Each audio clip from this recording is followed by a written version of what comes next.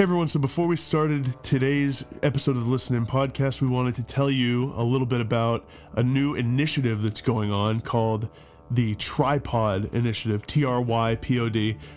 You may have heard about this if you've listened to any other podcast, because a lot of people are doing it. And basically what it is, it's just a chance for podcasters to try to expand the medium. Basically, podcasts have grown in popularity a lot over the past few years. The growth has actually been huge, but it's still a medium that's like in its infancy. And so basically we want, and other podcasters want, podcasts just to grow. So the whole point here is just you as listeners and us as podcasters just to tell a friend or someone you know at work, could be anyone, about a podcast you think they like. And if they don't know about podcasts, because you'd be surprised how many people are unfamiliar with podcasts and how to listen to them, tell them how you listen to them, whether it's Stitcher, iTunes, Google Play, and try to help them get on there and download a podcast and listen to one they might like. So we actually have a few that we like that we want to plug. Sean, do you want to go first? Yeah, I have two for you. The first one is Dan Carlin's Hardcore History. So this is kind of an everyman's approach to history. This guy is just a big history fanatic. He does all of the research for various topics. Could be World War I, could be World War II, could be a whole 6-hour podcast about nuclear war and nuclear weapons. Whatever it might is, Dan Carlin puts in a lot of good time and research, and it ends up being a really, really compelling podcast that doesn't get boring at all. So Hardcore History is one. My other one I have for you is music related. It is the Celebration Rock podcast with Stephen Hayden. If you like our podcast at all, if you like our discussions about music, his is very similar. He talks about a lot of the same artists as we do. He does more interviews with artists. He just did one with Brian King of Japan Droids. So if you're interested in that, check out both of those. I have a couple here for you. One, you may have heard me talk about it on the show before. It's Song Exploder. The host, Rishikesh Yerway, he breaks down songs with the artists that recorded them, and they break it down piece by piece. A lot of times they go, I think, right into the original files and take out little snippets, and the artists discuss like, oh, when I put this part of the song in, I was thinking about this. When I wrote this lyric, I was thinking about this. It's like basically they break down songs to a nuclear level. It's really, really cool show. Worth checking out. My second is Malcolm Gladwell, author extraordinaire. He has a podcast called Revisionist History, and basically that's him looking at moments in history, trends through history, through his own sort of very idiosyncratic lens, and sort of reevaluating how something went down in history and why we think of it the way we do and why maybe we should take another look at it. So those are a couple for me. And so basically, listeners, if you enjoy podcasts and you have any that you want to give some shine, you can tweet about it with the hashtag Tripod, Trypod, and you can get in on the discussion yourself. With that, let's start the show.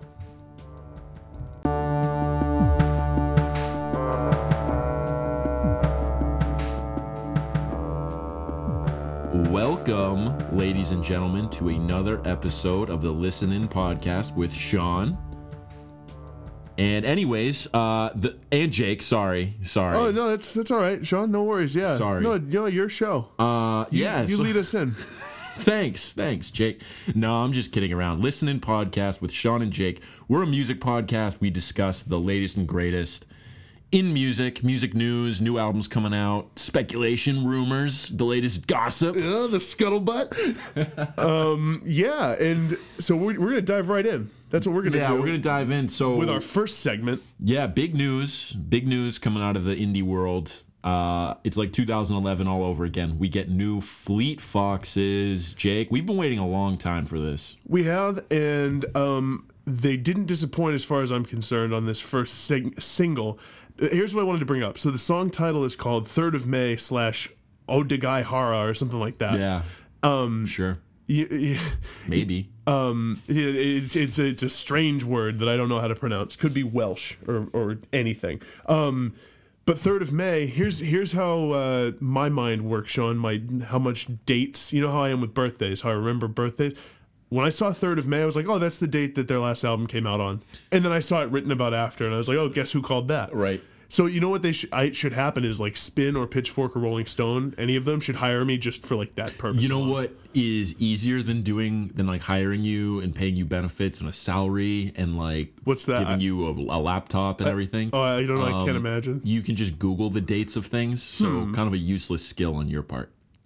Oh, well, I don't know. Yeah. What about my consulting firm that I wanted to start about? Like, that sounds like a terrible idea. Oh. Just terrible. So the business plan you looked over? Yeah, I didn't look over that at all. I threw that right in the garbage. Oh, all right. Yeah, maybe rethink that. Anyways, Fleet Fox's 3rd of May. You know what's interesting? Also Josh Tillman's birthday. Really? Yeah. And so what I wanted to say about this song is Robin Pecknold said this was about one of the members in the band who he's friends with and how they like kind of grew up together and fell out of touch with each other in the time between these two albums a little bit. Is it Skylar? Skylar, yeah. Skilljet or whatever his name is? Yeah. So his birthday is May 3rd. Oh. Well, I think. Or there's some date someone's birthday that's important for May 3rd. So, yeah, good song, though. I'm liking it. It's almost 9 minutes long. Yeah. Has a few different sections, kind of reminiscent of some of what they were doing on Helplessness Blues.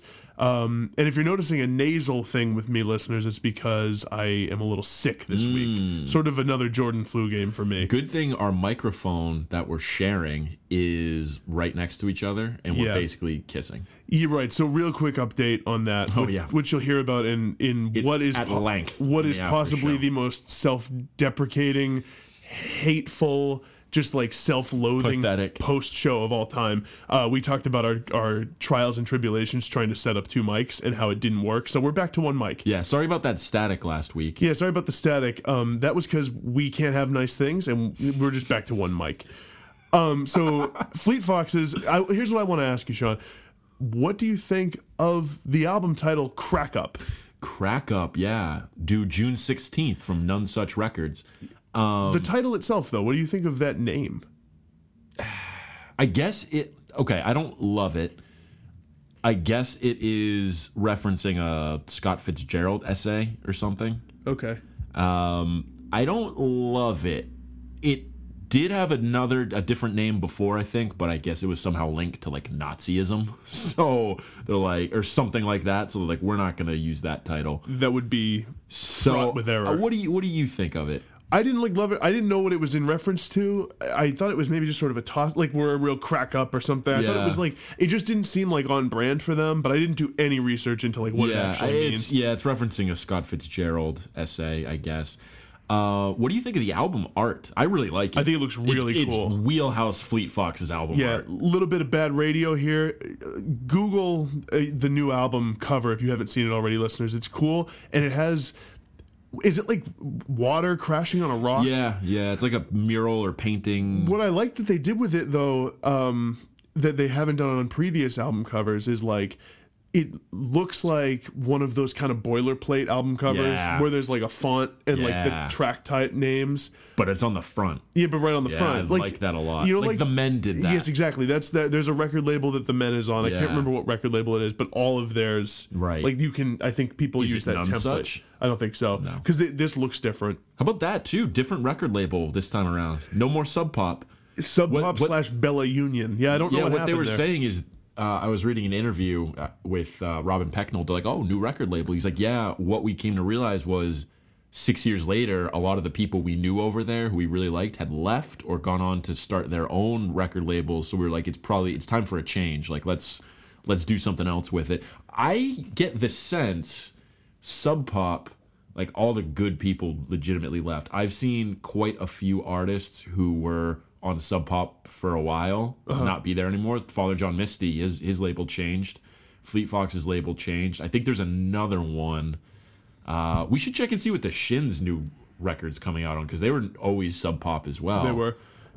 So yeah, I don't know. Maybe big shakeups at Sub Pop. One of my favorite record labels, but just from a basic like purely style standpoint, the words Sub Pop are just cool. And their logo's awesome. It's too. really cool. They're nailing it from a branding perspective. Yeah, just like the brand. That's what I meant. The superficial level, branding level. Yeah. Sub Pop is a cool label. I wanted to bring up the fact that Sean and I were bummed.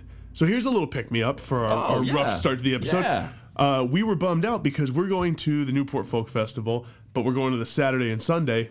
We found out a couple weeks ago Fleet Foxes would be playing at Newport, but on Friday. And so we were like, well, damn, we missed that. So that's a bummer because that's something we'd like to catch.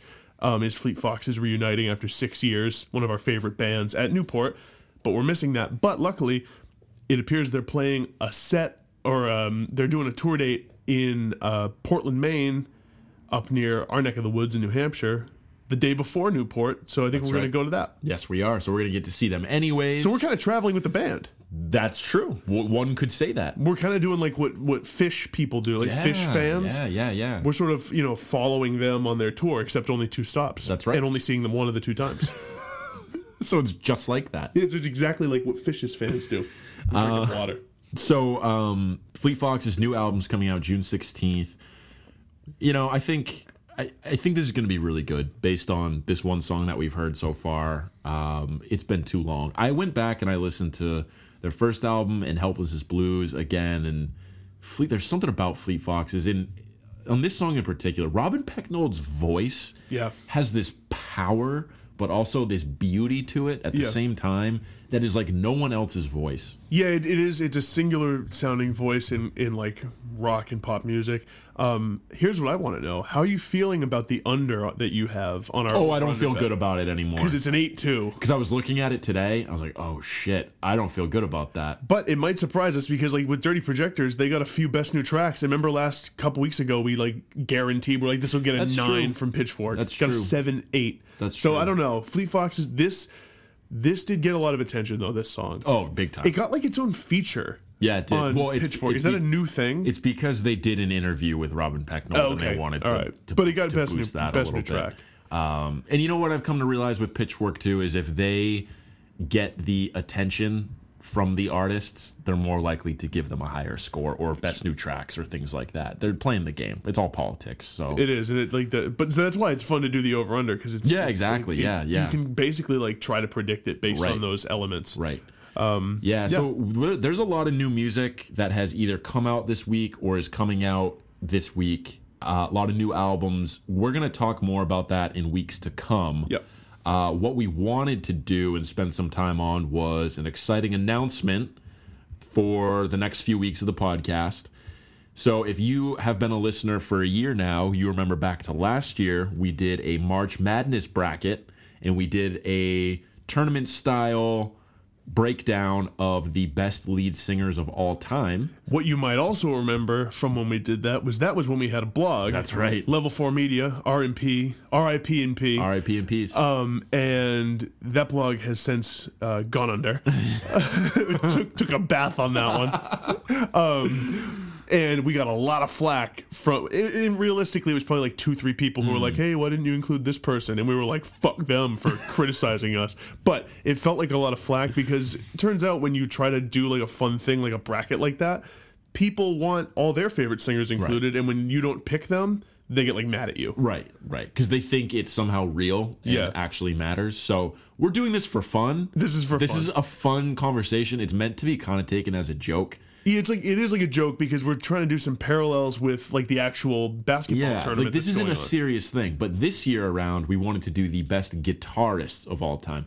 Let me start by saying I think best guitarists is less interesting than best lead singers. I think being way into like technical guitar stuff is like, I'm not way into it. If you're into it, that's fine. Yeah. But like that's not what this tournament's necessarily going to be about. Right. So don't get your hopes up thinking this is going to be a scientific breakdown of who is the technically best guitar player. That's not what it is. And like I feel like I come from like a middle ground where like I am like a guitar guy. I like guitars and I think that like I love guitarists and bands, but I think there's a level to which like the best guitarist of all time conversation can go way down a nerdy, totally uninteresting and unsoulful like rabbit hole where you're talking about just guys who shred and play as fast as they possibly can and as technically as they can. And to me, that's totally boring. And it becomes just like, it's like too technical and clinical. Right. And so we tried to involve some of those guys, but I don't know how far they'll make it in the tournament. Yeah, exactly. Actually, we might have cut a lot of them. We did. Yeah. So we're gonna announce our first round, like who made the tournament for each of the regions or eras that we have. We're gonna say who is matching up with each other in the first round on this episode. And then once the actual NCAA March Madness tournament kicks off next week, we're going to coincide with the schedule of the tournament. So next weekend is the first 2 rounds of the tournament in real life. We are also going to pick the first 2 rounds in our tournament, and then we're going to follow it each week as the tournament progresses until it ends, I think, in the first week of April or something like that. If you have any thoughts, listeners, you can tweet at us at ListenInPod about any of the matchups if you want. I would say that we would throw up polls, but I think that for the first round it might be a lot. Yeah, it's going to be too much. Maybe we do that for like the Elite Eight. Yeah, we could on down. We could do it for the Elite Eight, and we see like how people vote, but ultimately we'll have the last say. Yeah.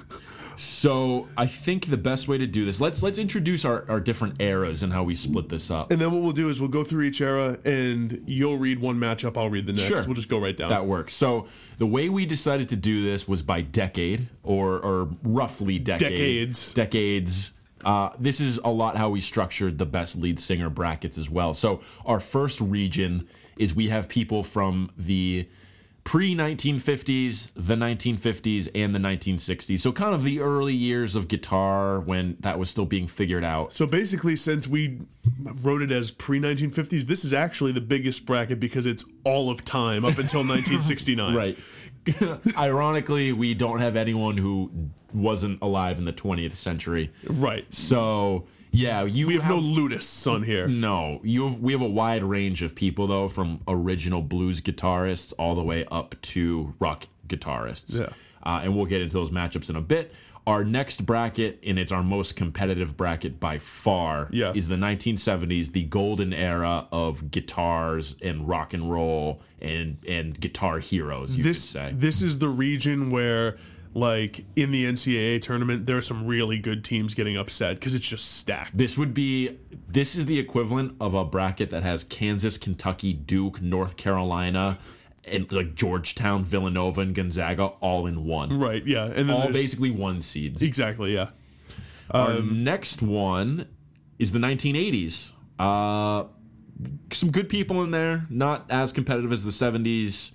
And then our last one is the 1990s and 21st century. So we were actually getting like 3.5 or 2.5 decades worth of people in there. Well, it should be no surprise that there are more guitarists in the 70s when like the idea of a great guitar player leading a band and being like a defining part of their sound really climaxed, and then it starts to dip in popularity as you reach the 21st century.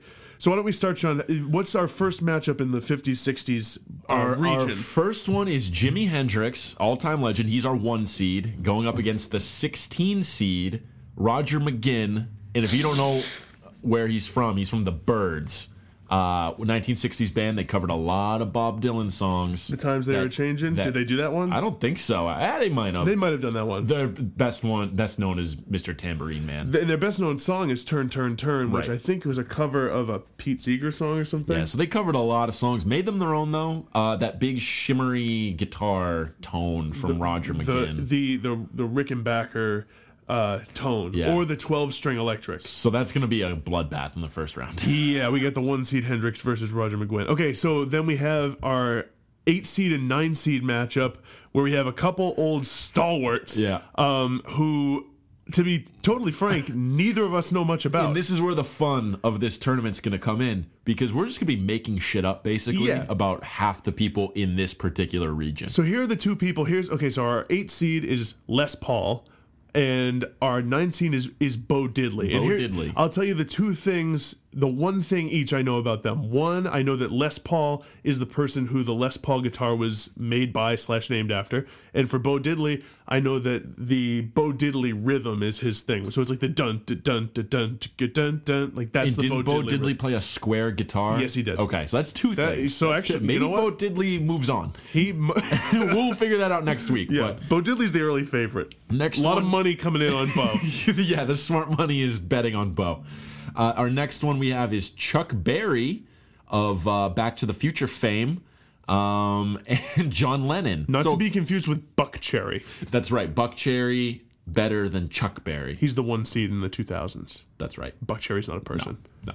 What do we got next? Well, actually, fun fact about Chuck Berry and John Lennon: if you have the chance, look up. There's a video of Bill Burr, the comedian, breaking down a video of John Lennon and Yoko Ono playing with Chuck Berry. And Bill Burr picks apart how pissed off Chuck Berry gets when Yoko tries to sing. Yeah. And he's like, look at these two legends of music up here trying to play, and she fucking shrieks into the mic. It's so funny. It's so funny. Next, we have our 4 seed, 13 seed matchup. I'm announcing all the really exciting ones. Oh, yeah. So we got our 4 seed B.B. King and our 13 seed Robert Johnson, a couple pioneers of blues guitar. I don't even know what to say. I I literally don't know what to say. I don't either. We're just going to go chalk on that one. Yeah, we are. Our next one, we have a couple people taken too early, Jake. George Harrison of the Beatles and Buddy Holly, the 6 and 11 matchup. That's, pretty exciting stuff. Real quick fun fact about the day Buddy Holly died. That's the day the music died. That's right, being referenced in American Pie. That day was the day my stepdad was born, February 3rd, 1959. The day the music died. Yeah, he was. So take whatever symbolism you want from that. Big shout to David, big friend of the pod. Our next matchup, 3 seed Keith Richards of the Rolling Stones, 14 seed a plucky Django Reinhardt, the jazz guitarist who kind of set the precedent for what jazz guitar was and played with just 2 fingers on his fret hand. And that was talking jazz. You could have honestly plugged in any name there and told me that same story. I would have believed you. Listen to some Django. I will. The D into Django. Our 7 seed, Albert King, is going up against our 10 seed, Scotty Moore. Again, we are scant on details for these people, so we're going to have fun making shit up about them and why one of them ends up going to the next round next week. We do know that Albert King is a blues guitarist, and Scotty Moore played guitar for Elvis. Yeah, we do know that. So those are helpful. Know that. All right, we got our 2 seed matchup with 15. We have Slow Hand, Eric Clapton, going up against Robbie Robertson of the band. The band, yeah. And also the guitar player on Blonde on Blonde, That's where right. like the band kind of got their start. That's right. So that's the pre-50s, 1950s, and 60s.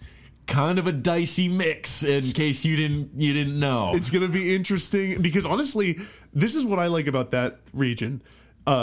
The fate of amazing guitarists who meant a lot to a lot of people are being handled by 2 people who know almost nothing about them and will pick their successors just because we like them and know them better. Exactly. That's the whole reason. Yep, 100% true. Let's get into the bloodbath that will be the 1970s. I'm excited for this We one. know basically all these people. This is going to be a fun one to do.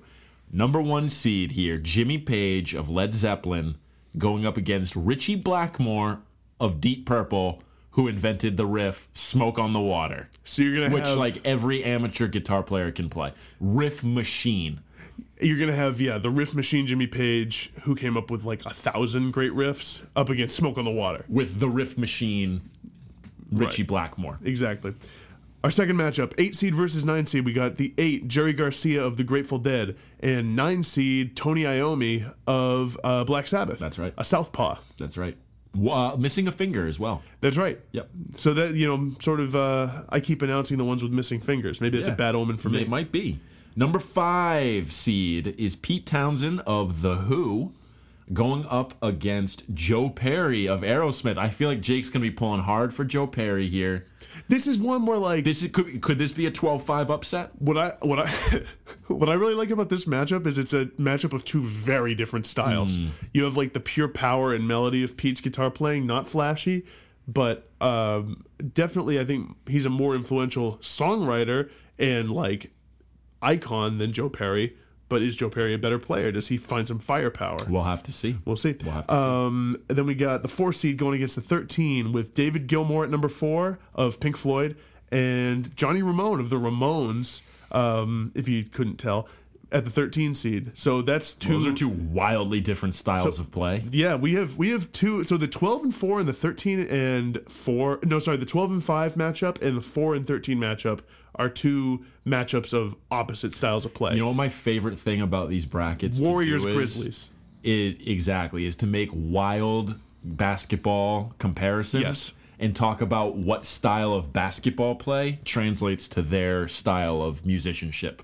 David Gilmour is like, he's a player who's like a very graceful swingman. Fluid. Yeah. He can do it all. He's like a Tracy McGrady. Right. He can dunk if he has to, Yeah. but he can also hit threes. Exactly. He can drive. He's a later career T-Mac. Johnny Ramone, though, can just beat you over the head. He's like kind of like, like a Shaq. Yeah. Or so like a good post player. Right. Exactly. All right. Our 6. Wow, another good. Our 6 seed here, Neil Young. Needs no introduction. Neil Young going up against the 11 seed Brian May of Queen.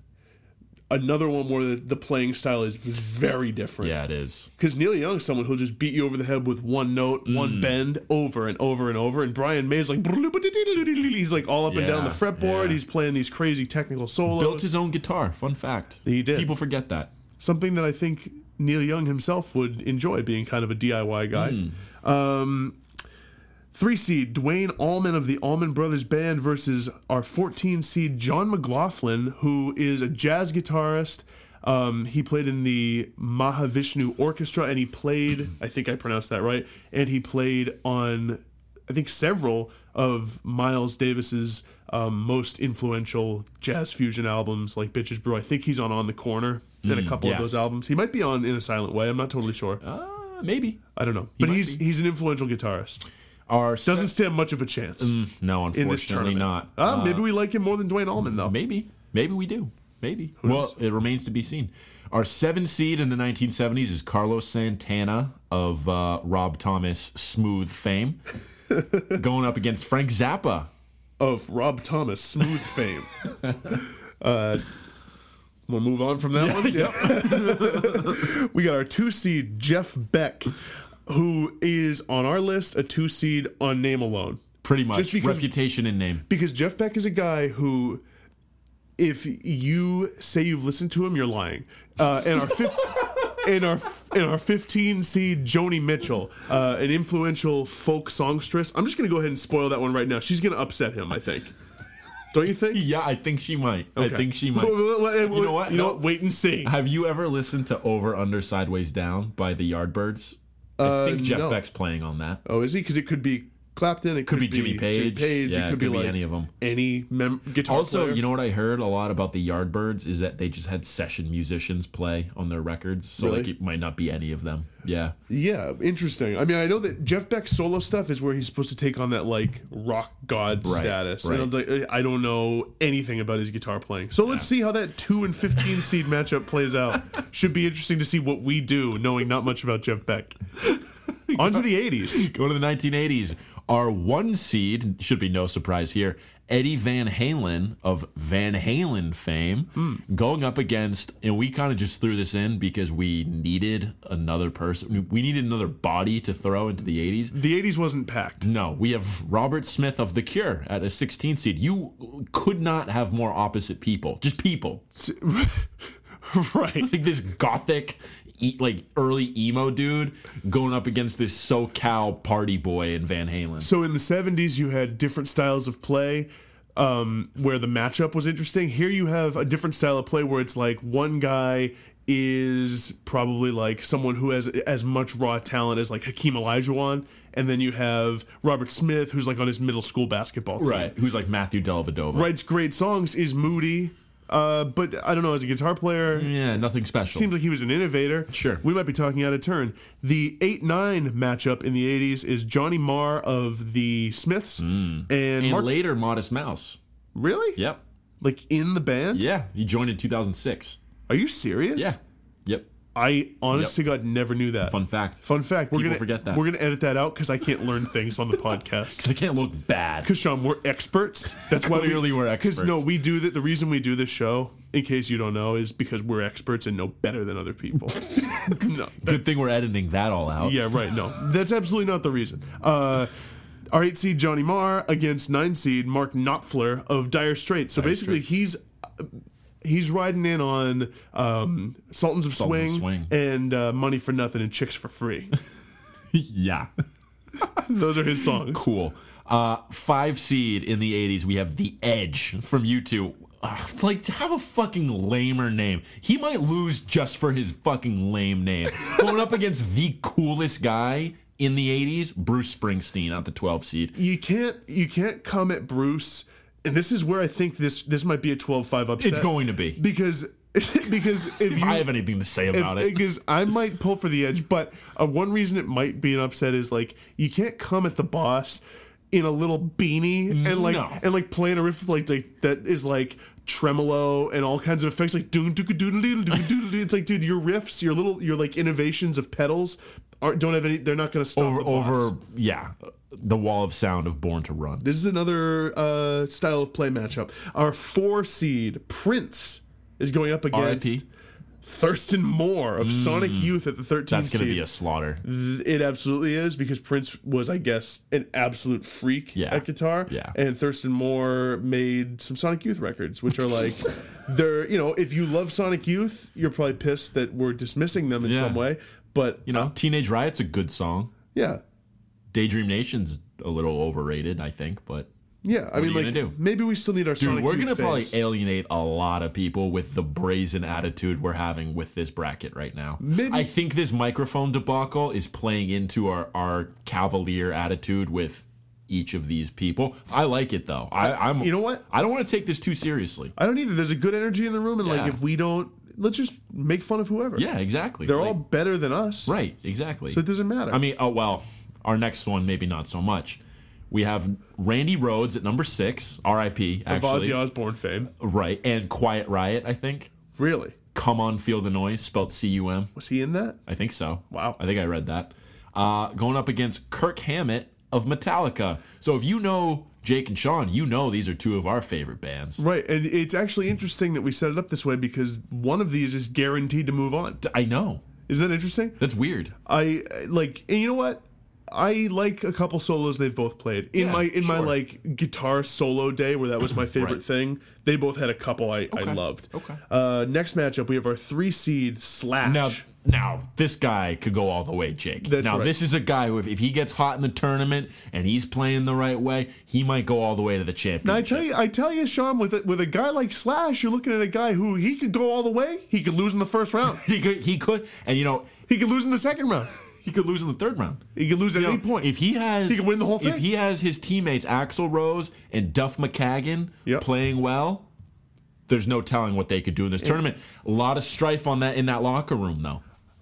Izzy Stradlin. And he is going up against our 14 seed Bonnie Raitt. Bonnie Raitt. A good bluesy sort of... I love rock and roll. Different person. Anyways. That's Joan Jett, I think. Yeah, it is. Next matchup. We have our 7 seed Angus Young going up against our 10 seed Billy Gibbons. I get a level with you right now. I don't know who Billy Gibbons is.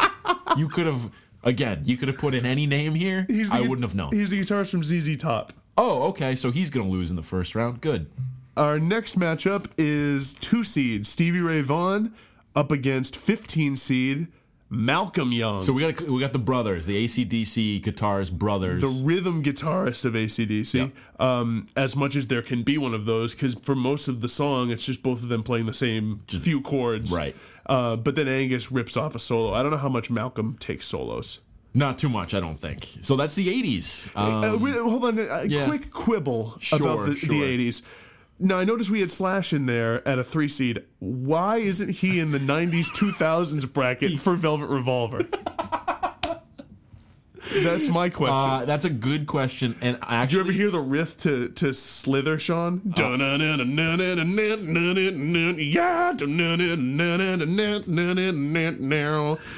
When you look, you see right through me. Oh my God. Come on, man. Scott Weiland, Slash. Dude, hey, Scott Weiland, R.I.P. That's a super group right there. It was. They had a couple good songs. They had a ballad. Seen one. Let's move on to the 90s, 2000s, and today. 1 seed coming out of the 90s, Tom Morello of Rage Against the Machine. And you know what, Jake? This dude did double duty. He got it done with Rage, and he did it with Audio Slave, too. I can't say which one's better. This is someone who Bill Simmons would describe as a unicorn. Yeah. He's a guy who invented his own style of play, and no one plays like him, and he like kind of does that thing where he'll like scratch like he's a wow, wow, wow, wow, wow, wow. Yeah. And like every sound he invents on a new solo is like a new sound you haven't heard before, and he always makes a point to say it's done like without any computer aid. Right. So this is our first unicorn. Not really. Going up against our 16 seed here, Adam Scuff Ackerman of Sorority Noise. Yep. Big friend of the pod. Very polite young man. So this is just a guy with a bright future. Yep. Just a nice, cordial young fellow who we had on the podcast, and he snuck into the tournament. He won a play-in game against Albert Hammond Jr. of the Strokes. So if you want to talk about our bias playing into this, he is in for 2 reasons. One, he's awesome. He actually is a really, really good guitar player, and he plays great leads in Sorority Noise songs. 2, he came on our podcast, so a little nepotism, and he was very, very polite, very friendly, and Sean and I talk about him in the way that 2 parents talk about one of their kids' friends that they were really impressed with. Yeah. Last time we saw a friend of the pod, Cam, we told him about this, and we were all having a laugh. Yes. Yeah. So because Adam's a nice guy. So Adam, you snuck into the tournament. See if you can make some noise. He's going dancing. Someone's going to make some noise, pun intended. Yep. Because guitars make noise. Could be Adam. It could be Adam. This could be the first ever 16 seed that upsets a 1 seed. He might upset Tom Morello. He might. He could. Catches Tom on a bad day. If Tom's in between bands, if Tom's playing Night Watchman, that bullshit, his like folk rock, political stuff. Yeah. I think Adam could get a win. I hope Tom Morello comes more correct. I hope he's playing like Bulls on Parade. But yeah, we got friend of the pod Adam going dancing. Yep. Our next matchup is 8 seed Kevin Shields of My Bloody Valentine, kind of an innovator, an inventor of a certain wall of sound guitar thing, if you will. Going up against 9 seed Josh Homme. I think it's just Josh Homme. I've heard it pronounced like Homme. Really? I don't know. Whatever it is. Okay. He is of Queens of the Stone Age. He's a really good guitarist with an interesting style. That should be an interesting matchup. Yeah, that'll be cool. Our next one, at the 5 seed, we have Johnny Greenwood of Radiohead. No love for Ed O'Brien. No Ed O'Brien in this one. Johnny Greenwood at the 5 seed, going up against the 12 seed, Mike McCready from Pearl Jam.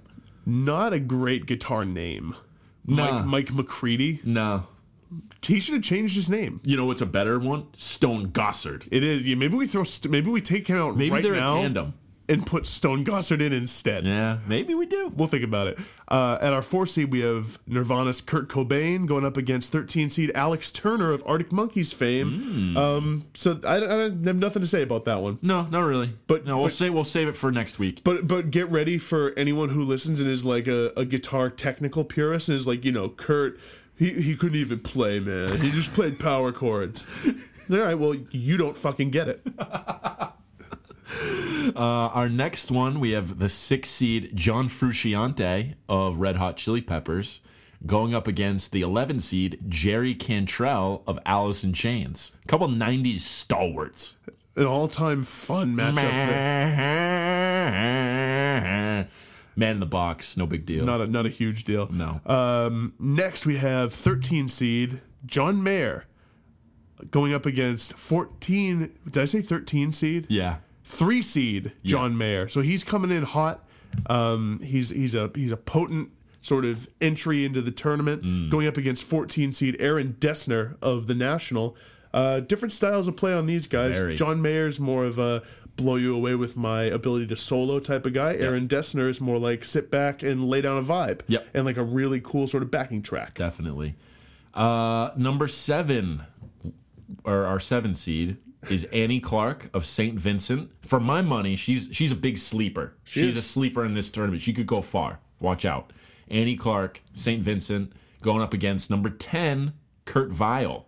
This is a cool one. This is a nice 21st century 2010s matchup here. Couple, for my money, Jake, 2 of the most interesting guitar players this decade. And that's not saying a ton because there's not a lot of like guitar like heroes really in this decade. Of the like youngest generation of or the last 2 generations of like indie rock guitar players, Annie Clark might be like the most technically good player. Right. She's like actually incredible. I actually referenced it on a podcast last week. So if you listened to last week's, you heard me talking about her going on this show on YouTube.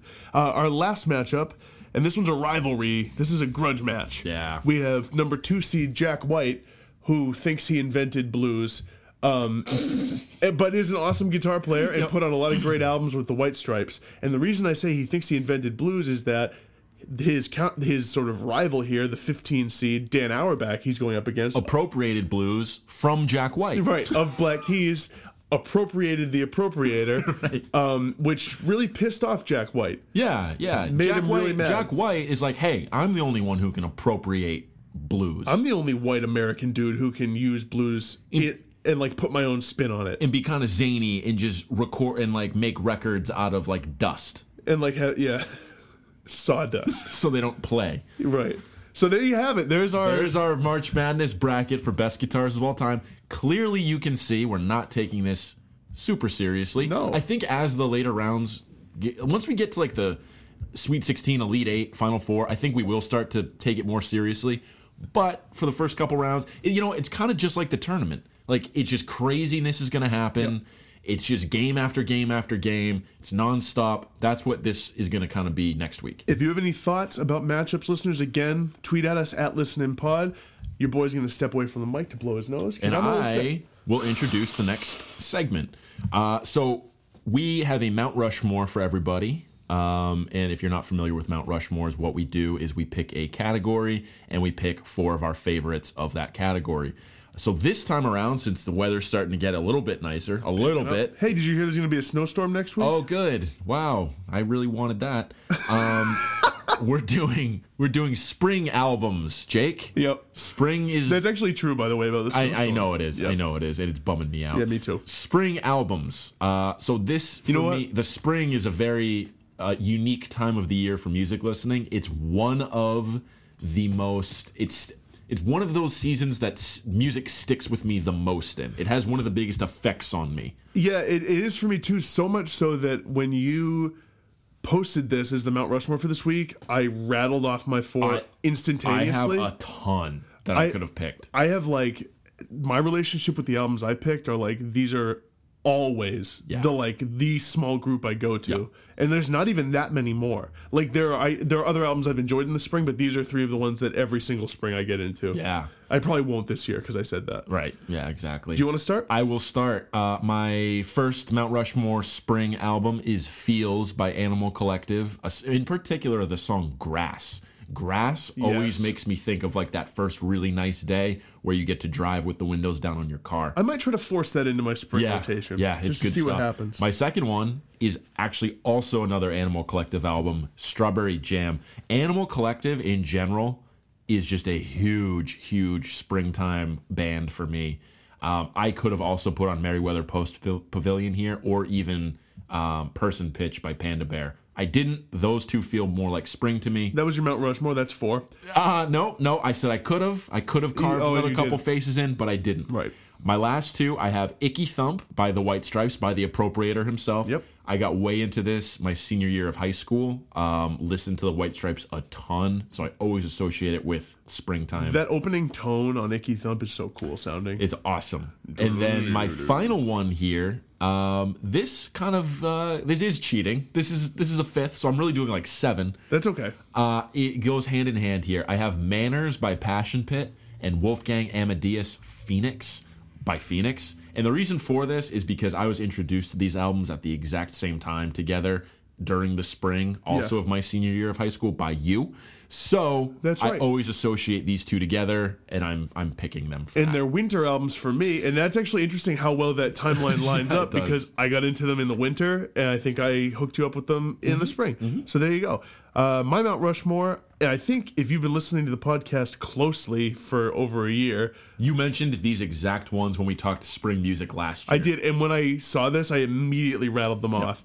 For me, my spring albums every single year for the past several years have been Houses of the Holy by Led Zeppelin, which then will inevitably turn into a Led Zeppelin phase that will last through April. Rocks by Aerosmith, which will end up with me listening to Toys in the Attic as well, and some other albums, but Rocks is the one. Retrospective by Buffalo Springfield, that's their greatest hits album. That is like late spring turning into summer. And then I have Is This It by The Strokes, which is also sort of like later spring turning into summer. That's when I got into the album. I got into this, I think, freshman year of high school. I want to say it was like April, May. Is that sort of time of year. So there you have it. Awesome. Spring albums, Mount Rushmore. Let us know what your spring albums are, because I really do think spring is the season that people associate music with the most. And it's a great time of year because music, especially if you live in an area like we do, like we live in New England, where the weather starts to get nice again, and you realize again, you're like, don't like the weather in New England? Wait 5 minutes. Yuck. But the thing is you realize pretty quick, you're like, oh shit, like this affects my mood. I'm feeling good again. Like the sun's out, I can be outside. I don't need a coat. I can just sort of walk around. And then the summer comes and people like us just complain about the fact that it's too hot. What I've come to learn is that in a calendar year, there are basically like 4 foolproof weeks that no one complains about, and it's like late May and it's like late September. That's basically it. After that, it's like people are like, it's too humid, it's too hot, and then it's like it gets too cold. Hot thought: would you rather have it be too cold or too hot out? By how much? Would you rather have it always be in the 90s or always have it be in the teens or single digits? You're asking me at a time of year where the teens. It's the teens. Me too. Because I really, even now, when in the throes of winter, where winter with the abusive relationship it has with me, where it's like, guess what? You're getting another snowstorm next week. Even though I'm in the throes of hating winter, I still remember how much I hate the heat. Me too. I'm still like afraid of it. I am too. Pretty easy problems to have. We got a new segment. We do. New segment alert. This is one that kind of stemmed off of a mailbag from a couple weeks ago. This one is called Trust Tree / Huh? So what this one is all about is we are going to take something. Jake and I are both going to say either we're going to admit to a guilty pleasure, a thought we're having about music. We're going to admit to something we might not have ever listened to that's really popular. Something where it's like, all right, we're in the trust tree. We're going to let everyone know. Or it's going to be really surprising where it's like, huh? You've never listened to that before? Huh? Yeah, we're gonna make sure to do a lot of huh? It's going to be a lot of that, like, that tone. Get ready for that tone, listeners. Yeah. So make sure you adjust the volume on your sets. Trust tree.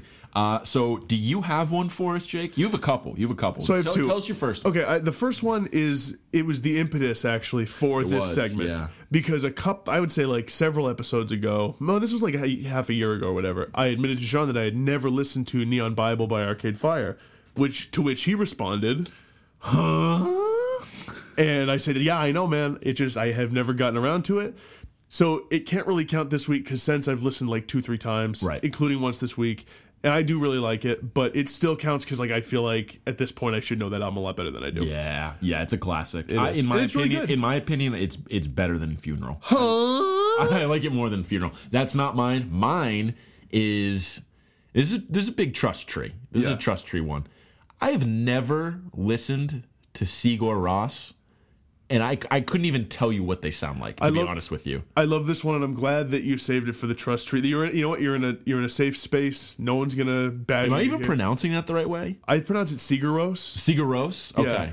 Yeah. And I actually think with your newfound love of ambient music, you would really dig what Sigur Rós does. Because what they do, and I actually can't even think of their name. The names of their albums are so weird. One of them I know is just two parentheses, but other albums are like they're like written in like a made up language, comma. Yeah, no, but they do some really, really cool stuff. I actually think, like, look up their most best received album. Yeah, there's one on the Pitchfork best albums of the 2000s list that's like really, really high that I need to check out. So. Yeah, I think you would actually now more than ever like them. Okay. And this has made me want to get back into Sigur Rós a little bit. Because I know I listened to a couple albums and I kind of forget them a little bit. I'm going to give them a listen. So here's my second trust tree. So today I listened to a Rolling Stone Now music podcast featuring special guest AJ McLean of the Backstreet Boys, and he was talking about the fact that the Backstreet Boys are doing a residency like Wayne Newton or like Elvis in Vegas. Mariah. Yeah, they're doing like Britney. Yeah, they have they're set up in Vegas at some venue, and they're doing like set after set after set. They're also coming to Fenway later this year.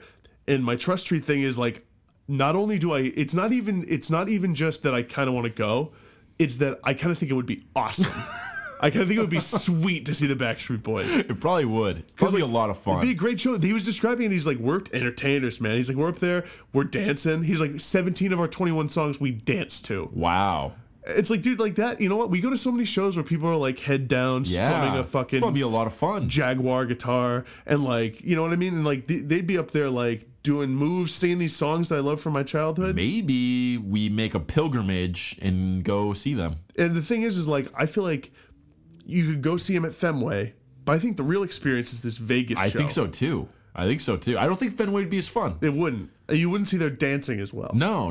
I think maybe we go to this Vegas show, then we pop into the Beatles Cirque du Soleil show. I saw that when I was younger. Oh, you did? It was great. Wow. It was fantastic and awesome. And experience. then we go gamble away our life savings at the blackjack table. Sounds great. This segment segues into our next segment, which is Two Truths and a Lie. Sweeping the nation, everyone's favorite segment. Yep, this is the segment that everyone's talking about this week. And the reason it's such a good segue, Sean, is that I've picked the Two Truths and a Lie, and the band I picked is the Backstreet Boys. Oh, okay, I like it. And so here we go. Okay. So get ready. Okay, here we go.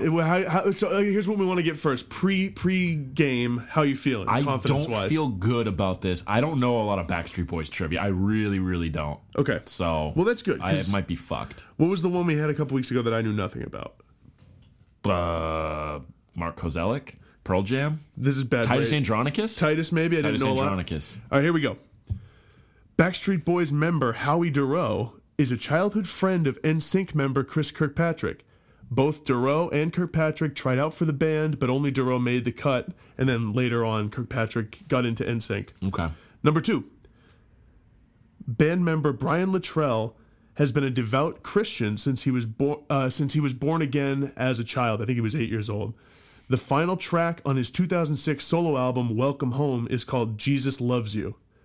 Number 3, Kevin Richardson, the oldest member of the band, is more than 8 years older than Nick Carter, the group's youngest member. Ooh, I have no idea on any of these. Really? I really don't. Give me your thought. What's your thought process? Okay, thought process. The one I'm leaning towards being true is the second one, the born-again Christian one. Wait, 2 of these are true. One's a lie. Yeah, I know. Oh, okay. I know. I'm going to say that second one is true. The Christian one? Yeah. Can you repeat the last one to me? Kevin Richardson, the oldest member of the Backstreet Boys, is more than 8 years older than Nick Carter, who's the youngest member. I think that one's true as well. I'm going to go with that one. And wait, what's the first one again? The first one is Howie Dorough, a member of the band, was a childhood friend of Chris Kirkpatrick. Okay. Of NSYNC. And they both tried out. Howie Dorough got it. Chris Kirkpatrick later got into NSYNC.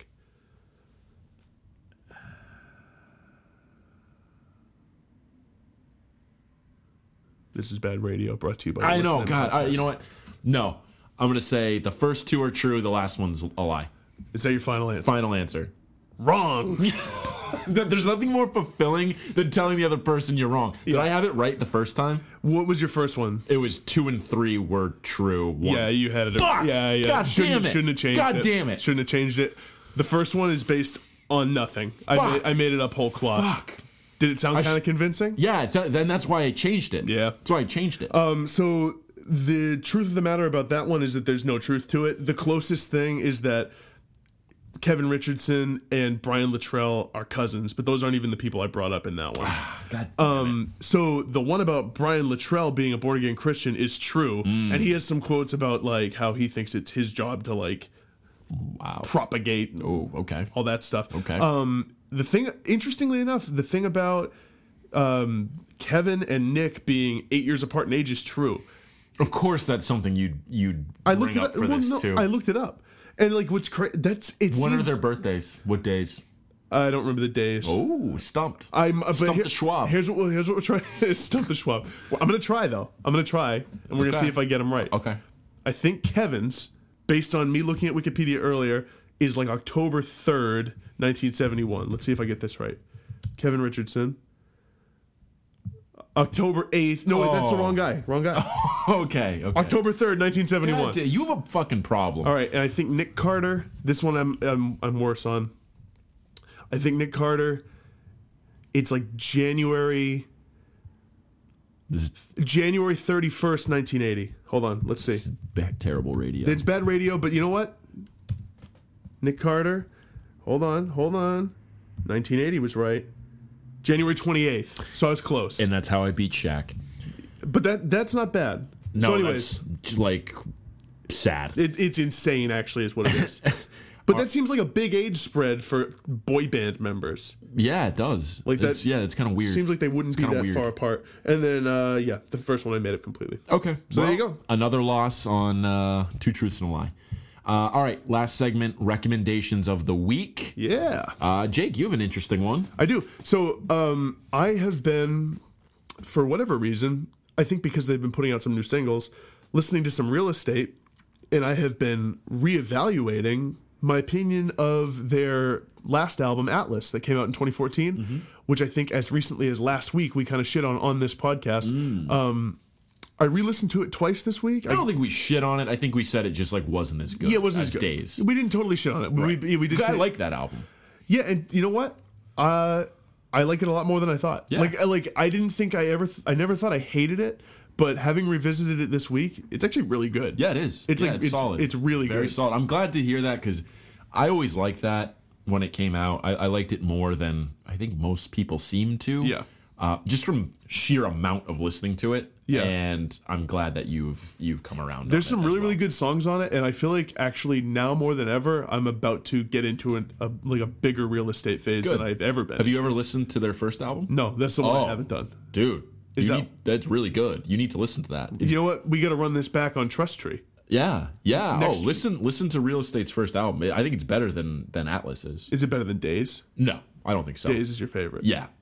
The first one has like this like lo-fi feel. It's like still doing the same stuff, but I'll listen to it tomorrow. Are there any huge releases tomorrow? New release dates? There's some big stuff coming out tomorrow. There's like 3 or 4 albums. Shins. J-Som. I've already listened to J-Som though. There's a couple other ones coming out too, I think. I'll listen I to looked today on Shins. Metacritic. There was kind of a lot coming out on May 10th. Kind of stresses me. I would rather just like 10th. listen to Real Estate's first album. Just do that. I could. Just do that. You don't need to force yourself to listen to shit. That's true. What's your recommendation of the week? My recommendation of the week goes back to Jake's Trust Tree. Huh? What? It's Neon Bible by Arcade Fire. So the reason why I bring this up, it seems like a no-brainer, but it was the 10th anniversary of this album coming out this past week, which honestly blows my mind that it's been 10 years. That's crazy. Since Neon Bible first came out. I think this album gets underappreciated in their discography. Everyone talks about Funeral as being the big breakthrough. I think a lot of people, if they don't say Funeral is their best, say The Suburbs is their best. I'm in that camp. I think The Suburbs is their best. And then obviously Reflector was their last one that came out. People don't talk about Neon Bible too much, and I don't think it's fair. There's some amazing songs on there. I think consistency-wise, it's better than Funeral is. I think Funeral has a couple songs that stand out a little bit more, but there's no bad songs or even mediocre songs on Neon Bible. It's front to back, it's great. I feel like people give it just based on a pure storyline thing. They give it the sophomore slump tag and for no real really reason. Really not. Because I listened to it the other day, and it's really, really good. Yeah. And like I think what people like about there's always the narrative of like Suburbs is their propulsive debut, not Suburbs, sorry, Funeral is the debut that like started it all and started a fucking blah blah blah. Right. And then they have, Neon Bible, Sophomore Slump, and then Suburbs is this big concept album. Yeah. Which I guess you could argue all their albums are in some way. Yeah, that's true. But like I said, I think it gets kind of a bad rap, and it's not fair if you haven't listened to it like Jake hadn't, or if you haven't listened a lot. I would recommend you go back and listen to it. You're going to be pleasantly surprised. I'm going to continue to listen to it. Do it. And that wraps up our show. This was a weird one. Yeah. This was all over the place. It was interesting, like in terms of the content was different than usual. Yeah. With the bracket. I'm interested to listen back and hear what I am too. The mood was all about. I am here. too. And like if it comes across weird for people. Listeners, let us know what you thought. Especially with what they're about to hear in this fucking after show. Yeah, stay tuned. We actually... Maybe don't stay tuned. You don't want people to stay tuned? No, they can stay tuned. At this point, they're going to. I don't care. Yeah, it doesn't matter. If you want some self-loathing on a Friday to bring you down a little bit going into the weekend... We don't want you to be too high on the weekend. No, because you might go hurt yourself, drink too much or something. That's right. You don't, That's right. Reel it in. First weekend of spring, a lot of people start stepping on the gas. Oh, hey, you know what we got this weekend? Clocks go forward. We're getting more daylight. We're getting hell yeah. More daylight, less sleep. Daylight. That's right, Matt and Kim. Yep. I think there's no better way to close it out. That's right. Bye.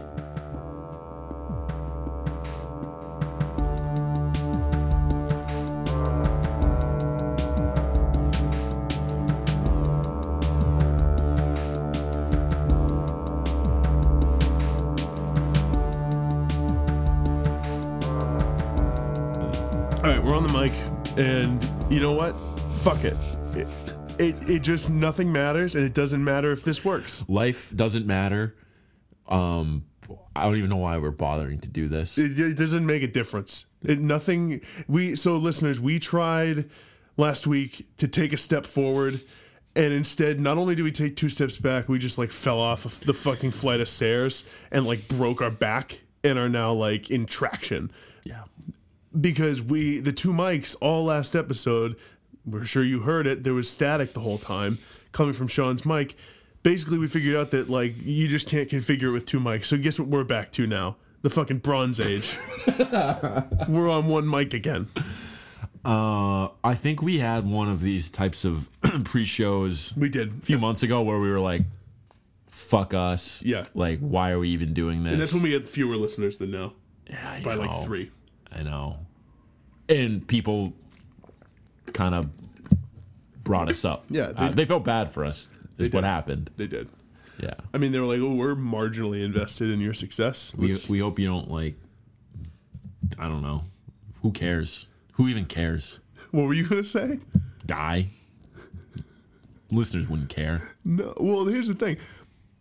Like, we were just realizing how sad it is. Sean was realizing, actually. So, for a little context, we just spent the better part of an hour trying to fix this static issue, and we thought we had the solution every single time. And on I think it was our 13th test of the mic, trying to get rid of the static, I just went on a little monologue about how this is the most pathetic thing that we could possibly be doing, because who really gives a shit about this show? We're just trying to like have a little creative outlet, hobby for us to do. Just a hobby. And it's when I saw you, I looked over and I saw like a sunken look in your face, and you were like, we're just trying to have a hobby. I'm just trying to like... It's like a dude, you know what it's like? It's like in The Sopranos where Bobby Bacala just likes his trains, and everyone shits on his everyone trains. makes fun of him. And like no one cares about his trains, and like... I just want a little shred of a creative outlet outside of work that I can be passionate about. And, you know, it's like this unique thing that we both do. Some people probably make fun of it, think it's stupid, whatever. But I just realized when we spend over an hour of our precious time trying to fix a fucking microphone. Yeah, it's really annoying. And it's not working. I was just like, why? Why are we even bothering? Just so like behind our back, like friends of ours, people we probably consider close, can be like, oh, you believe that they think that matters at all? And this is the most pathetic thing, to rehash our lowest moment. It is. This is maybe even lower. It is, and this is We've gone subterranean. I mean, here's the thing. This is going in the show. It absolutely.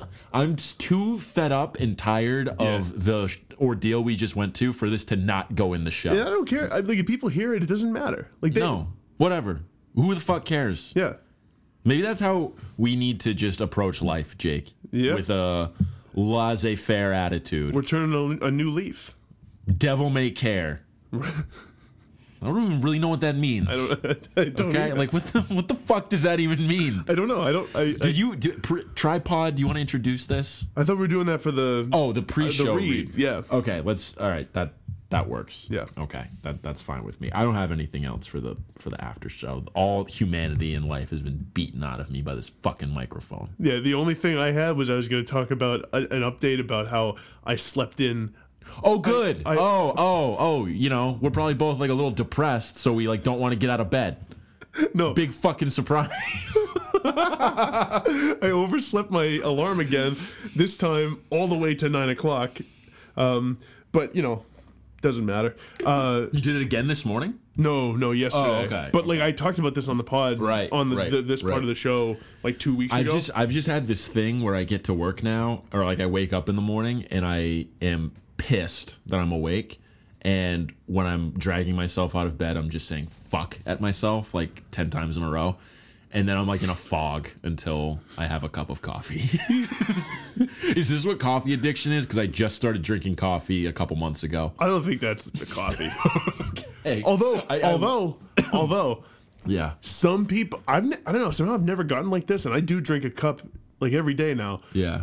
You do hear adults who are like in their 30s, 40s, and they'll be like, "Oh, my day doesn't start. You don't want to talk to me until I've had my coffee." Right. Maybe that's happened to you. I think those people might just have morning depression, which is what I all of them just self-diagnosed myself with. Right, I literally Googled the other day, why am I in such a bad mood in the morning? Because the rest of the day I'm fine, right, relatively fine. And the first thing that came up was like from WebMD or some shit like that. It was like, you probably have morning depression. And I looked at all the symptoms. I was like, yeah, I have that. I have that. I have that. Let me ask you this.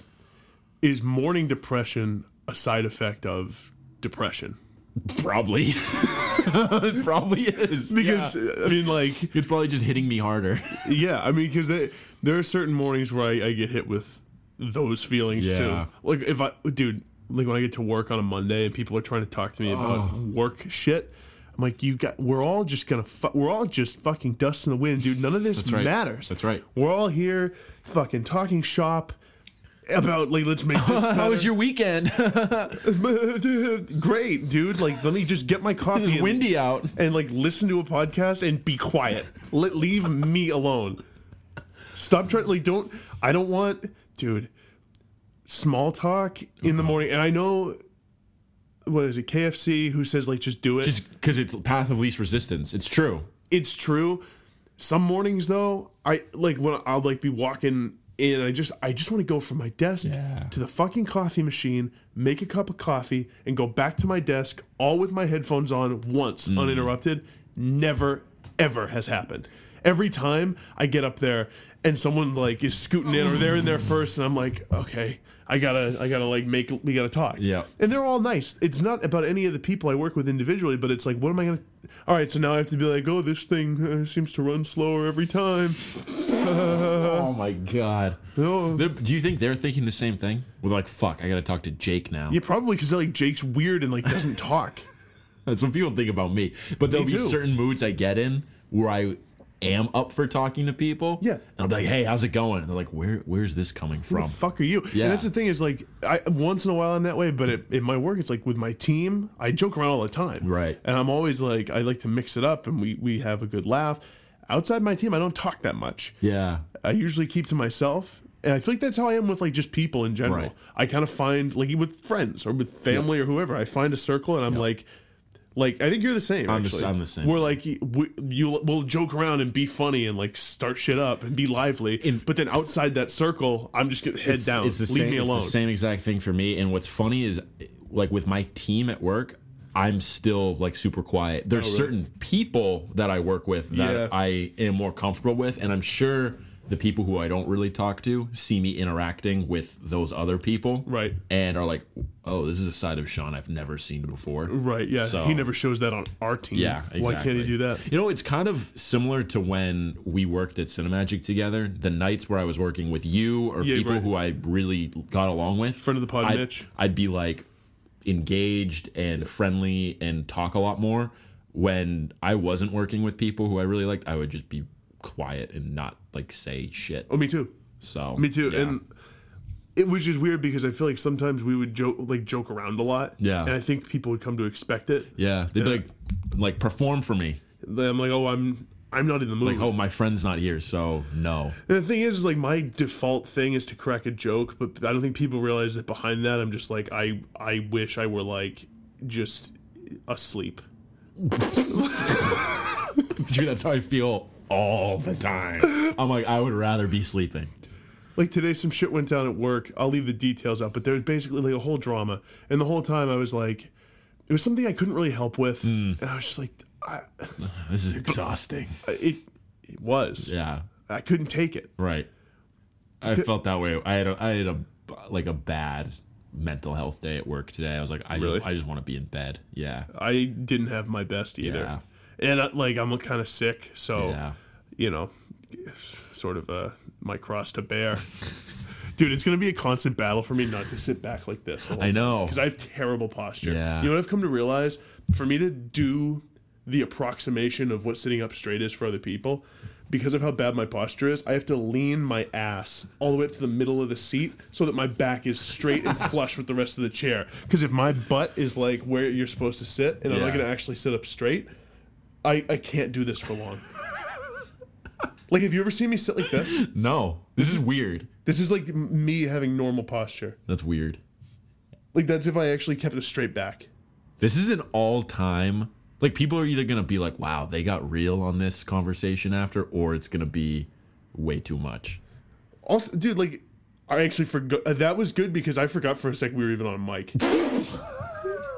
Like, I didn't really... But I kind of did when I was talking about my back and stuff. Because the thing is, like, dude, people have shut it off by now. That's true. They don't need to listen to this. Here's the most pathetic thing. And I know that the 3 people who listen to this part will get this. No one's listening to this part.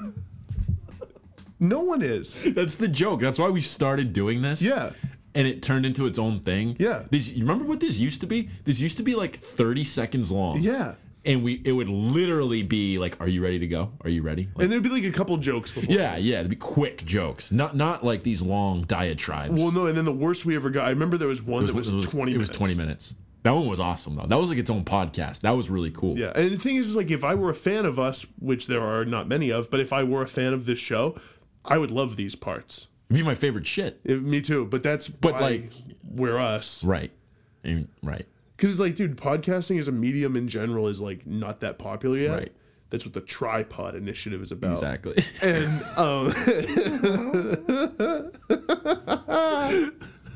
oh my god. What? And so our what if this was all a read for Tripod? and that's what the Tripod Initiative's all about, guys. Tweet at your friend just tell them about a podcast you like and include the hashtag try with a Y, wink pod. We should let's start. It's like late already. Yeah, it's 9:37, which is not late, but to be starting the when episode. You're exhausted at like noontime and you can't wait to be in bed. Like, yeah, it's late. This is the saddest fucking pre-show, after show. It is everything. Okay, we should we gotta get up for this. We do a little bit. We gotta because this will be a fun one. We do. Okay, I'm gonna do that joke that we did. Are you? Yeah, I'm gonna do it. How are we gonna like recover from that? The Sean thing. Yeah. All right. I think it'll be funny. It might come across bad. Who knows? Okay. Ready? 3, 2, 1.